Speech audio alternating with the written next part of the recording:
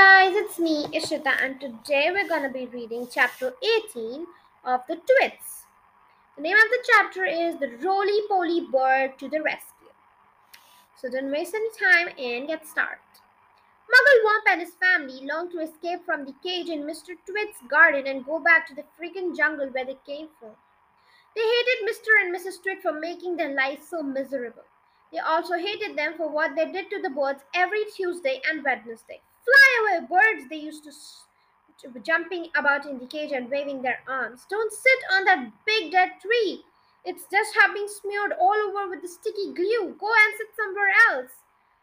But these were English words and couldn't understand the weird African language the monkeys spoke. So they took no notice and went on using the big dead tree and getting caught for Mrs. Twit's bird pie. Then one day, a truly magnificent bird flew down out of the sky and landed on the monkey cage. God heavens! Cried all the monkeys together. It's the roly poly bird! What in the earth are you doing over in England, roly poly bird? Like the monkeys, the roly-poly bird came from Africa as he spoke the same language as they did. I've come for a holiday, said the roly-poly bird. I like to travel.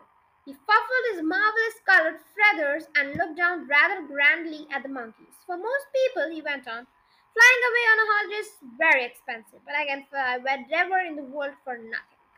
Do you know how to talk to these English birds? Mugglewump asked him. Of course I do, said the roly-poly bird. It's no good going to a country and not knowing the language.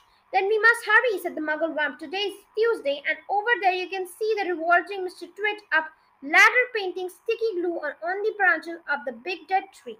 This evening, when the birds came in to roast, you must warn them not to perch on that tree or they will be made into the bird pie. That evening, the roly-poly bird fly round and round the big tree singing out. There's sticky, stick stuff all over the tree. If you land in the branches, you never get free. So fly away, stay up high, or you finish up tomorrow in a hot butt pie. So, guys, I hope you like the way I sing the poem, and if you like the chapter, do click on the follow button and share it with everyone you know. Till then, stay tuned, take care, and bye bye.